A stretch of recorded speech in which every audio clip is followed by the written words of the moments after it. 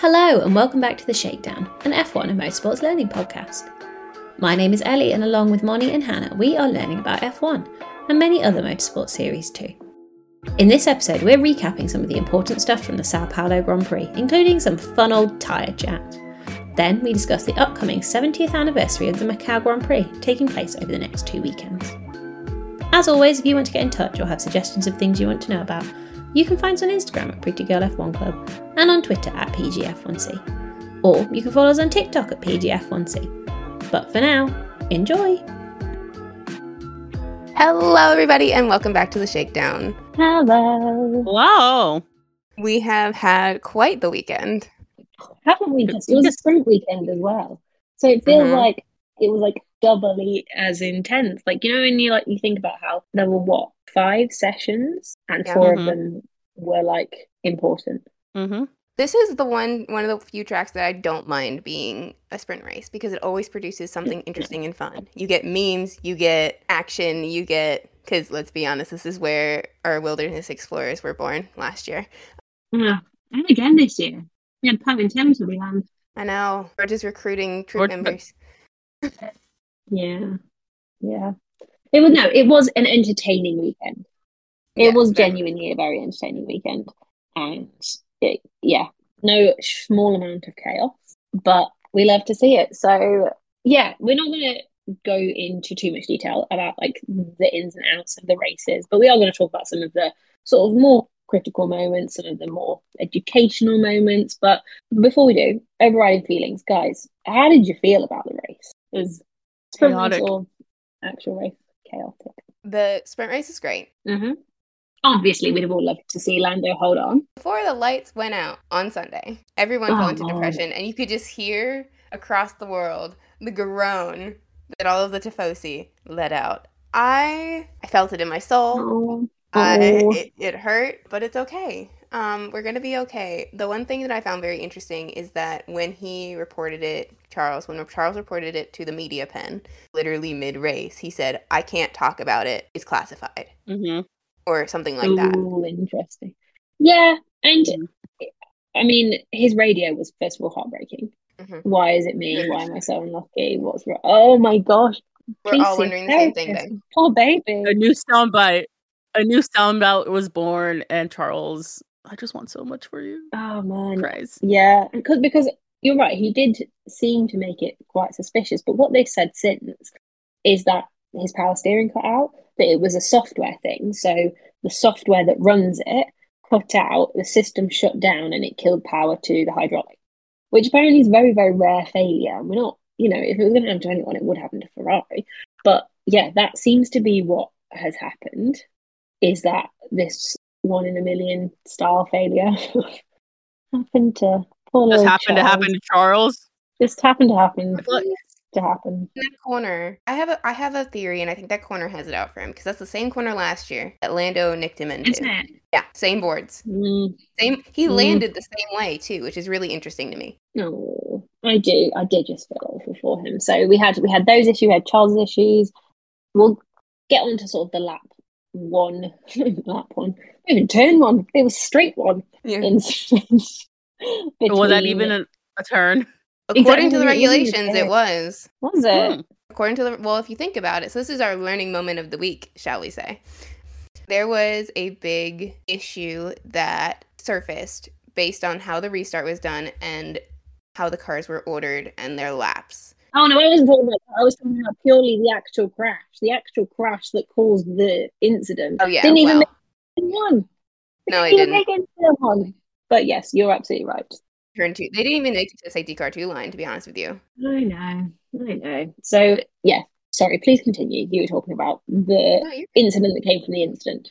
So we had an issue this weekend that surfaced, and the lovely Bernie Collins asked the questions and answered some questions that she could for fans on Twitter, which we really appreciate because all of us were a little confused. Exactly. The lap counter on broadcast said that we were on lap 5 or something like that. Something that we definitely did not witness when we restarted. Now, yes, it evolved from a yellow flag into a safety car to a red flag, and that does take a little bit of time. However, It did not take 5 laps. But that was the issue. That was the issue. Was the issue that it evolved rather than getting called as a red flag early enough. And that was what led to the issues for 2 drivers in particular, the 2 Australians on the grid, Mr. Oscar Piastri and Mr. Daniel Ricciardo. Yeah. So they ended up restarting because they were able to fix their wings on they had similar issues. They had back wing issues because, unfortunately for Daniel Ricciardo, Alex's back tire, just the rubber, flew off and bounced right off of his back wing, breaking it. Now, I don't actually know what happened to Oscar. I never saw it. His back wing looked fine to me. Ellie knows. Wait, Ellie? He took damage from Nico Hulkenberg going into him. Nico! Dang it, Nico. Come on. No, to be fair, I don't wish to point the finger or anything like that, but hypothetically, it might have been the whole thing, might have been. No, you're right. A certain German driver's fault. I completely fault. I'm still. Alex's tire said, "I'm not getting points. Danny Rick isn't getting points either." So we're making this. Yeah, the Williams were very interesting. Yep, they knew. Yeah, they knew where its competition was. That's fair enough. Points tire. Puts the tire. So we ended up with having 2 cars a lap down due to the evolution of the yellow flags to a red flag, which hurt our 2 Australians on the grid. Mm-hmm. That being said, it pointed out something very interesting, which is that this morning yesterday when she was answering questions, she said that hypothetically, due to the regulations, those 2 cars should have been allowed to unlap themselves if they were ready 2 minutes prior to the restart time. That was part of the issue, I think, but it was 2 slightly different subsets of the rules from the way I understand it that were kind of a little bit at war with one another. So technically, from a technical point of view, you're right. The rules were followed correctly. However, in the words of Nick Fury, it's a stupid-ass decision. It's not a good rule. It's not a rule that is developed very well. So essentially, you get different treatment if you're not part of the fast lane queue at the time of a red flag. So because Oscar and Daniel had both immediately gone into the pits and into their garages, they were treated differently to if they had stayed on the end of the cars on track. Now, if they were a lap down, but at the back of the queue, then the rules would have been applied how Bernie thought they would have been applied. But because they weren't running on track at the time of the race being suspended, then for the restart, they're only allowed, I'm quoting from the rules here, they are only permitted to leave the pit lane when the race is resumed and must re-enter the pit lane when the safety car returns and may rejoin the race once the last car has passed the pit exit after the restart. And they are then starting in their order, i.e. a lap down. So basically, they hadn't been lapped at the point that the red flag was called, but they became lapped once Max entered the pits following the red flag. And then because they were in their garages, that second half applied. So it's kind of similar to the practice of lap cars being allowed to overtake the safety car, catch up to the back of the pack. It's a very similar kind of thing. But because we had the red flag, that's what kind of screwed it over a little bit. So the only way that they would have been allowed to not be a lap down would be if they'd carried on driving rather than going to the pits at the end of lap 1. However, then they could have had their cars repaired in the fast lane rather than in the garage, which is what happened with Nico Hulkenberg. He had his car repaired in the fast lane, so he wasn't a lap down. But then they risked a punishment for what's the meatball flag? The black and orange flag. The black and orange flag. That if they'd continued with their cars in a really unsafe condition, and they may not have been able to be fixed in the fast lane anyway, they may have needed to go into the garage. So the biggest issue for them was that the race didn't get red flagged immediately. It got yellow flagged and then it got safety card. And so if it had stayed under safety car, they'd done absolutely the right thing. They would have been multiple laps down. So the red flag actually made them able to go out and race in a meaningful way, but they didn't really race in a meaningful way because they couldn't score points because they were a lap down from the beginning. So yeah, they still would have been forced to start from the pits, but they wouldn't have been a lap down. It's a bit of a silly rule, essentially, is kind of the conclusion. And Ricciardo said the same in his interview. He was like, so what if there were 15 cars that all took damage at the start? You'd have 15 cars starting a lap down. That seems a bit ridiculous. And, in more extreme scenarios, you've got more of your grid starting a lap down rather than just these 2. But essentially, the rules were followed correctly. The argument just is whether it's a sensible rule or not. and whether or not it can be looked at. Now, the FIA have been quite good over this year of looking at rules post-race and changing it for future races and things like that. So it's possible that they'll do that again here. But you kind of had both the timing of the red flag and the issue of them having already gone into the pits being the two things that came into play. Does that make sense? Have I explained that semi-helpfully? Complete sense. And I think that it's a valid point. And there does need to be that differentiation in the sporting regulations because they're two different scenarios. Yep. But it's whether or not they should say under red flag conditions, if there are extreme scenarios that have happened, cars should be allowed to go out and come back round so that they've completed the lap. I think that makes a bit of sense because otherwise, it became a test session for them. There was no way they could catch up. And so obviously we had 6 cars that retired, so they finished 13th and 14th, which looks better on paper than it actually was because they were multiple laps down. So unless we'd had 4 more cars DNF, there was no point in them necessarily partaking in the race. Just a thought. Yeah. However, in very promising, if you're a Daniel Ricciardo fan, his pace was 3rd on the grid. So in terms of his race pace, it was Lando Norris first, then Max Verstappen, and Daniel was a 10th off him in an AlphaTauri, which is incredibly exciting for them. It does mean Yuki's points do mean that AlphaTauri are now 6 points off Williams in the Constructors' Championship. But when we're looking at something like Vegas with its upside down pig shape, the long straights are probably going to suit the Williams better than they're going to suit the AlphaTauri actually. So depending on who you're backing for the Constructors title, I think we all know who on this podcast we're backing. These last 2 races do have an impact on those amounts. I mean, I couldn't tell you the last time Williams didn't finish P10 in the Constructors. It was a while ago. But it was a while ago. So obviously things are better, but hopefully they can lock in that P7. Yeah. Other news from this weekend was tires. Yay! We love a bit of tire chat here. And they had this thing on the broadcast, and I'm going to get Hannah to explain it because she'll do just such a much better job of understanding it than I do. But they banged on time and time again on this broadcast about, the Mercedes is hard on its tyres, the Aston Martin's a bit easier on its tyres, and these guys are hard, easy on tyres. Hannah, help us understand. What's this to do with? Why are some cars harder or easier on tyres? What's that to do with? Is it aerodynamics? Is it setup? Is it downforce? Is it track?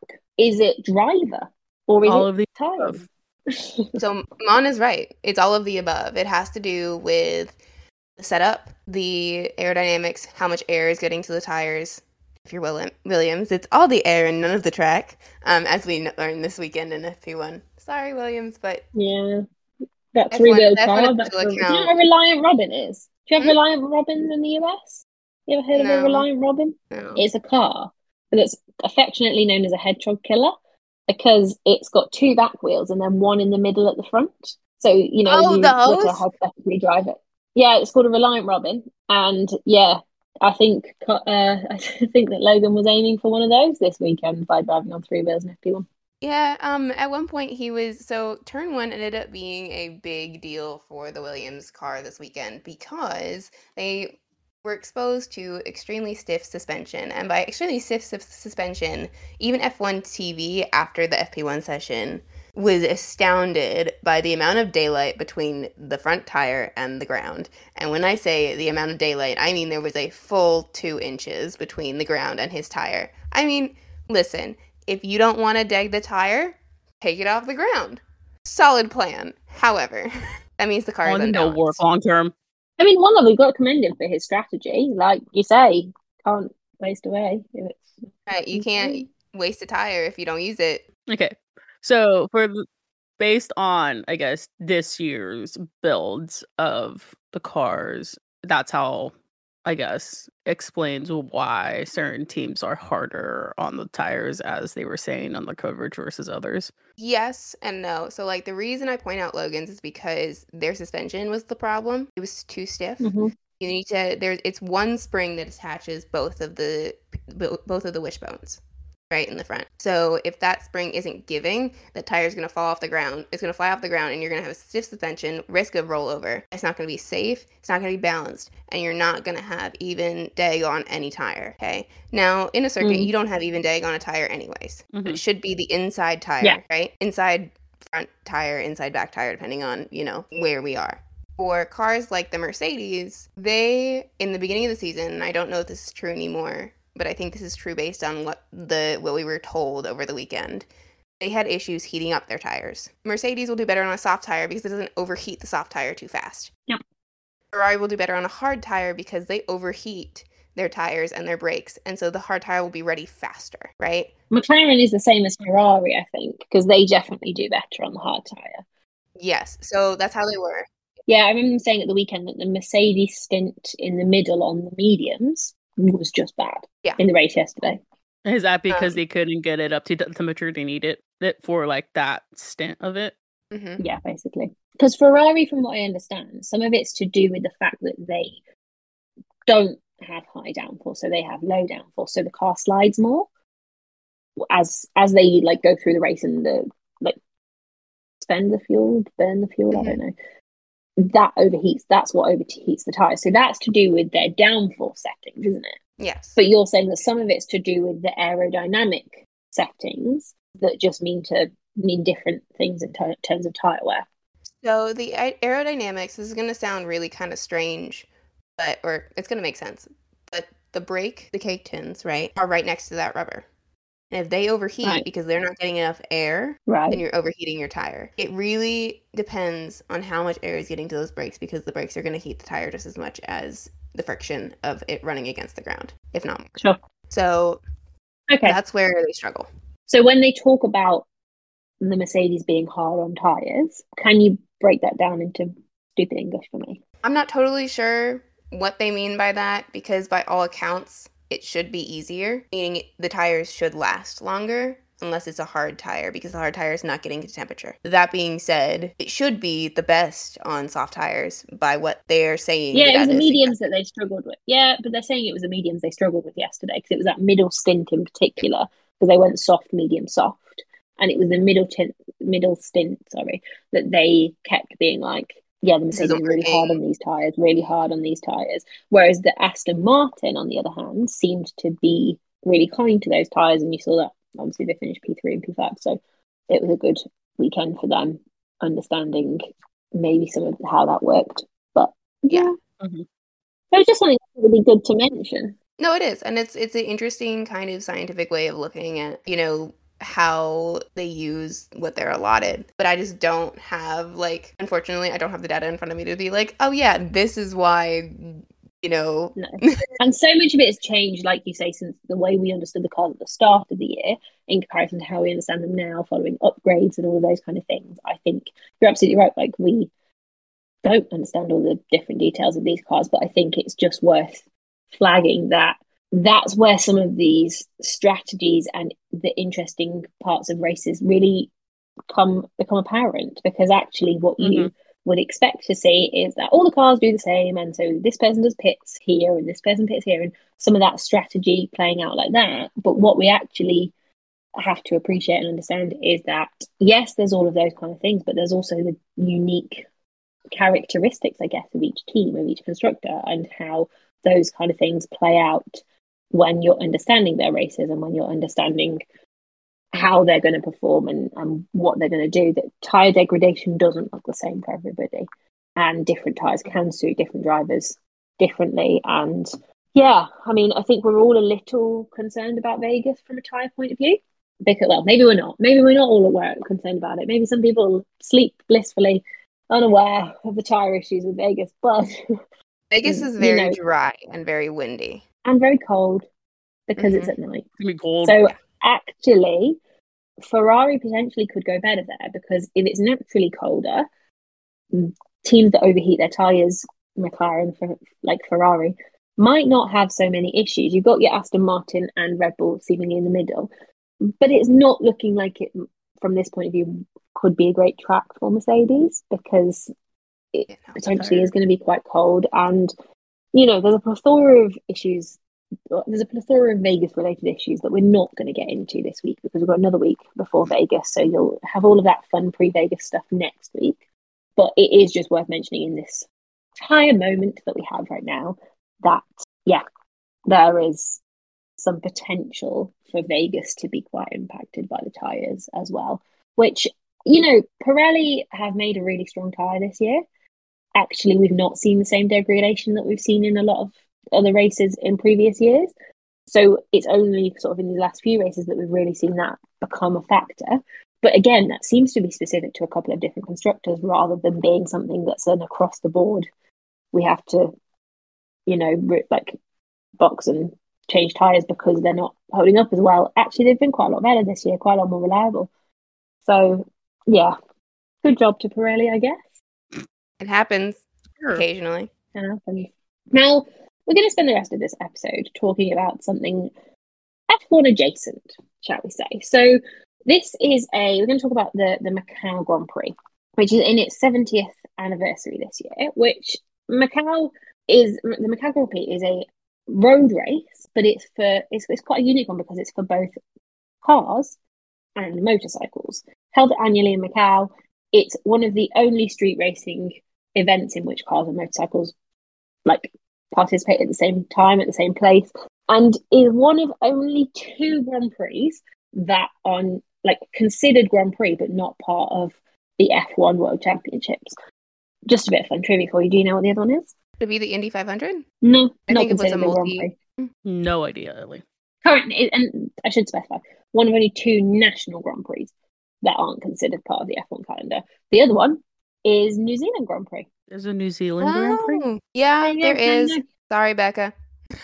She did tell me about that. Yeah, sorry. Now, what do you guys know about Macau? Absolutely nothing.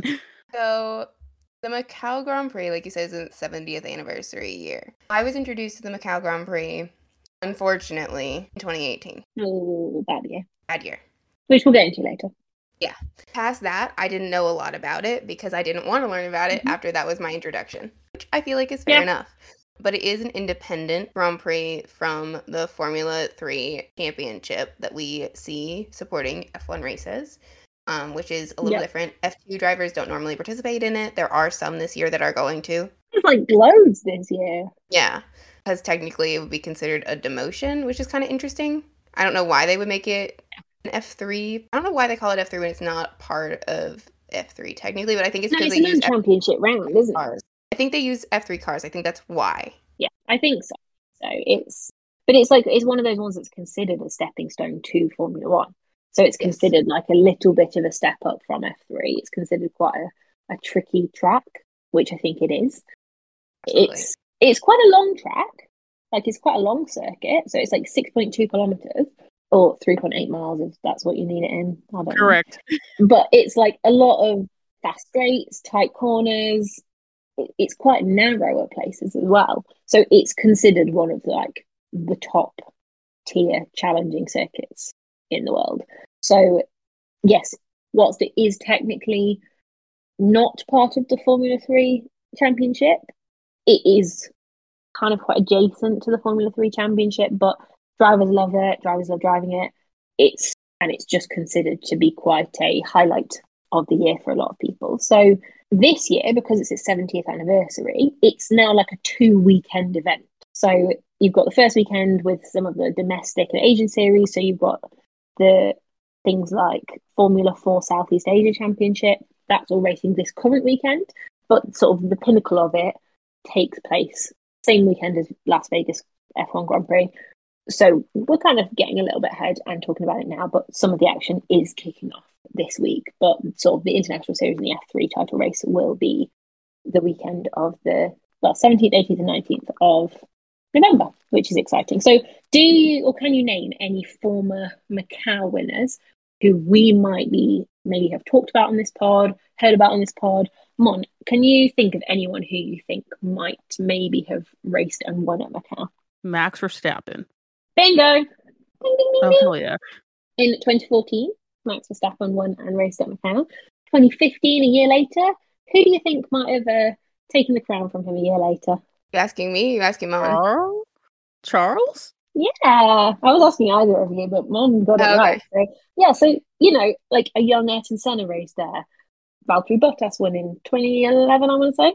But, like, we have a lot of former winners of it that have then come up through into F1 and other racing series as well, which is really cool. Like, it's a well-respected race and well-known race. So, yeah, they kind of have Thursday, Friday for practice and qualifying. Then races are Saturday and Sunday. But do you know how the qualifying works for the race? Nope.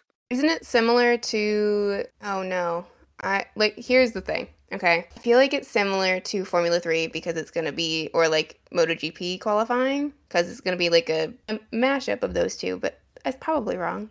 This is me guessing. Like I said, I did some quick research. I can't remember off the top of my head what MotoGP qualifying is, but basically the way that the qualifying for the main race, this is the main F3 race, I should clarify, works is that you have a 10-lap qualifying race to set the grid for the actual race.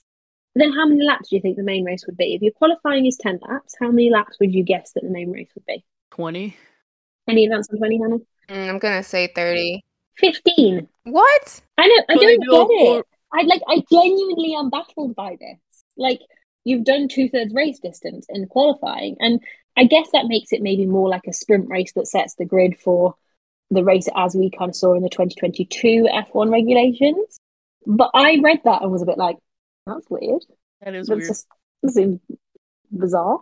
Anyway, but yeah, it's kind of split across all these days, and you have a lot of different championships competing there. So this year, let me try and get all of these right.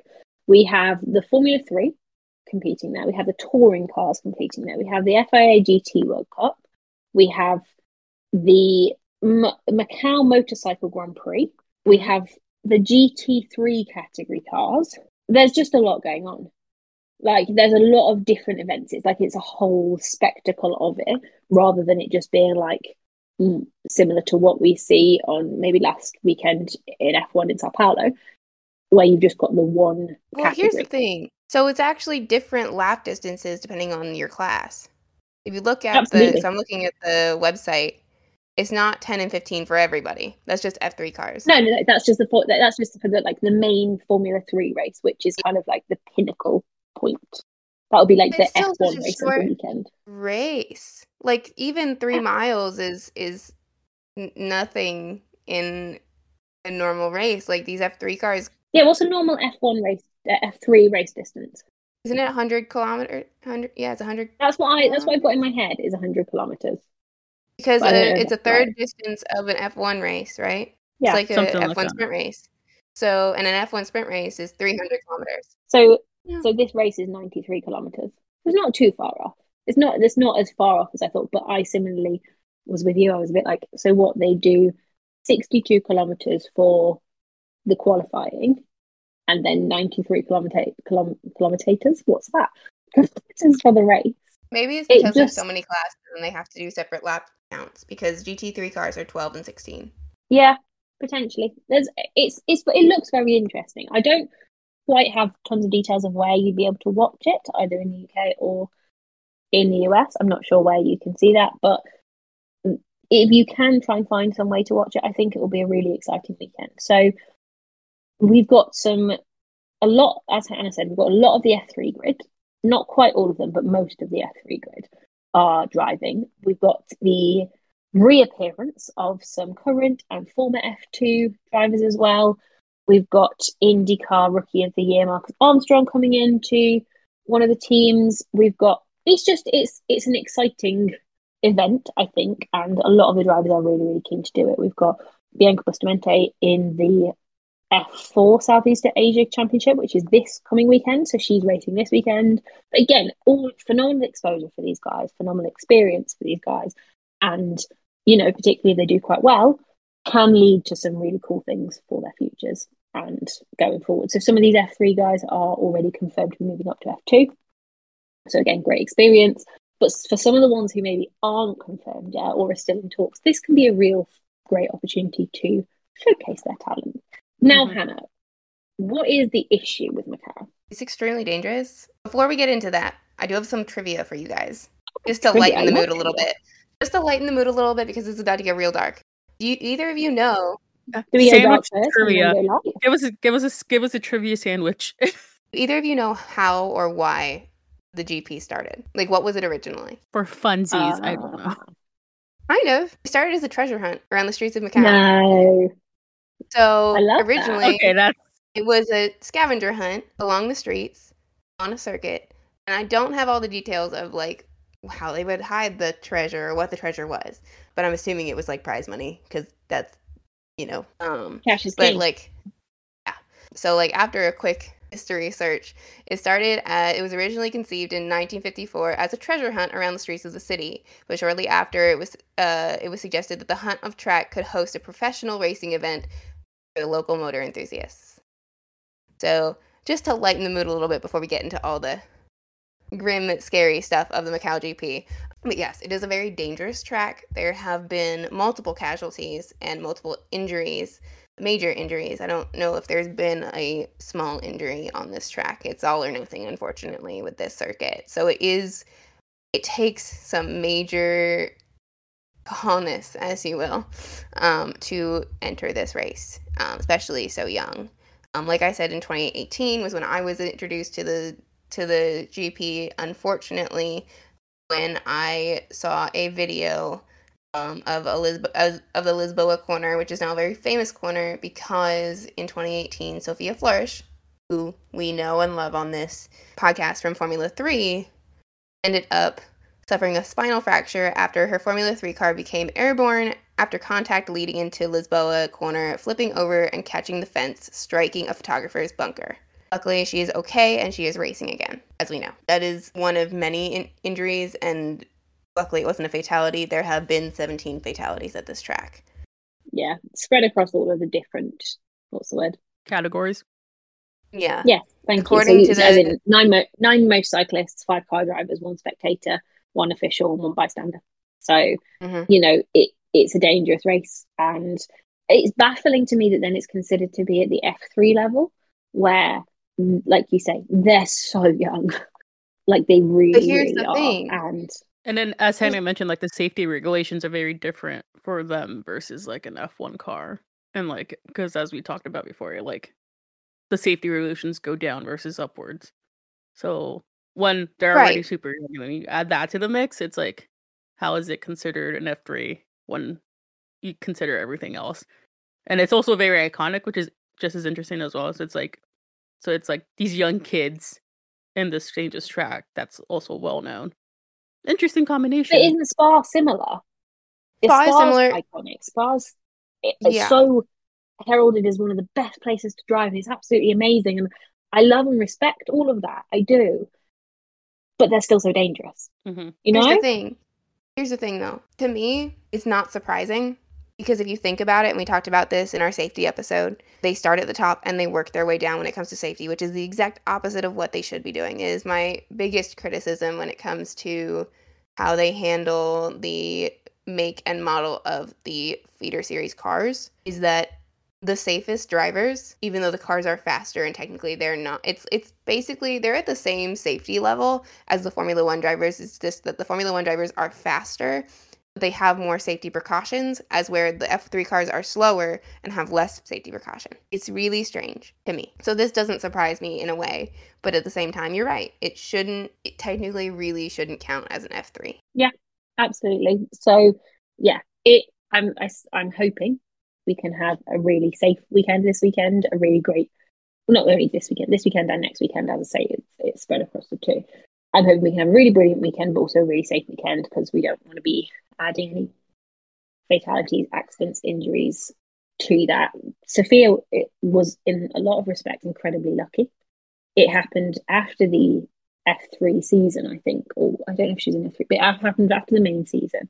And obviously she's back racing now. She's going to be racing this year because she's on the current F3 grid. So yeah, so she'll be racing this year. I can't remember who it's with her she drives with at the moment. She is racing with Vin Sport. Yeah. So she obviously has recovered enough to be able to race. But and I commend her for doing it. Everybody stays.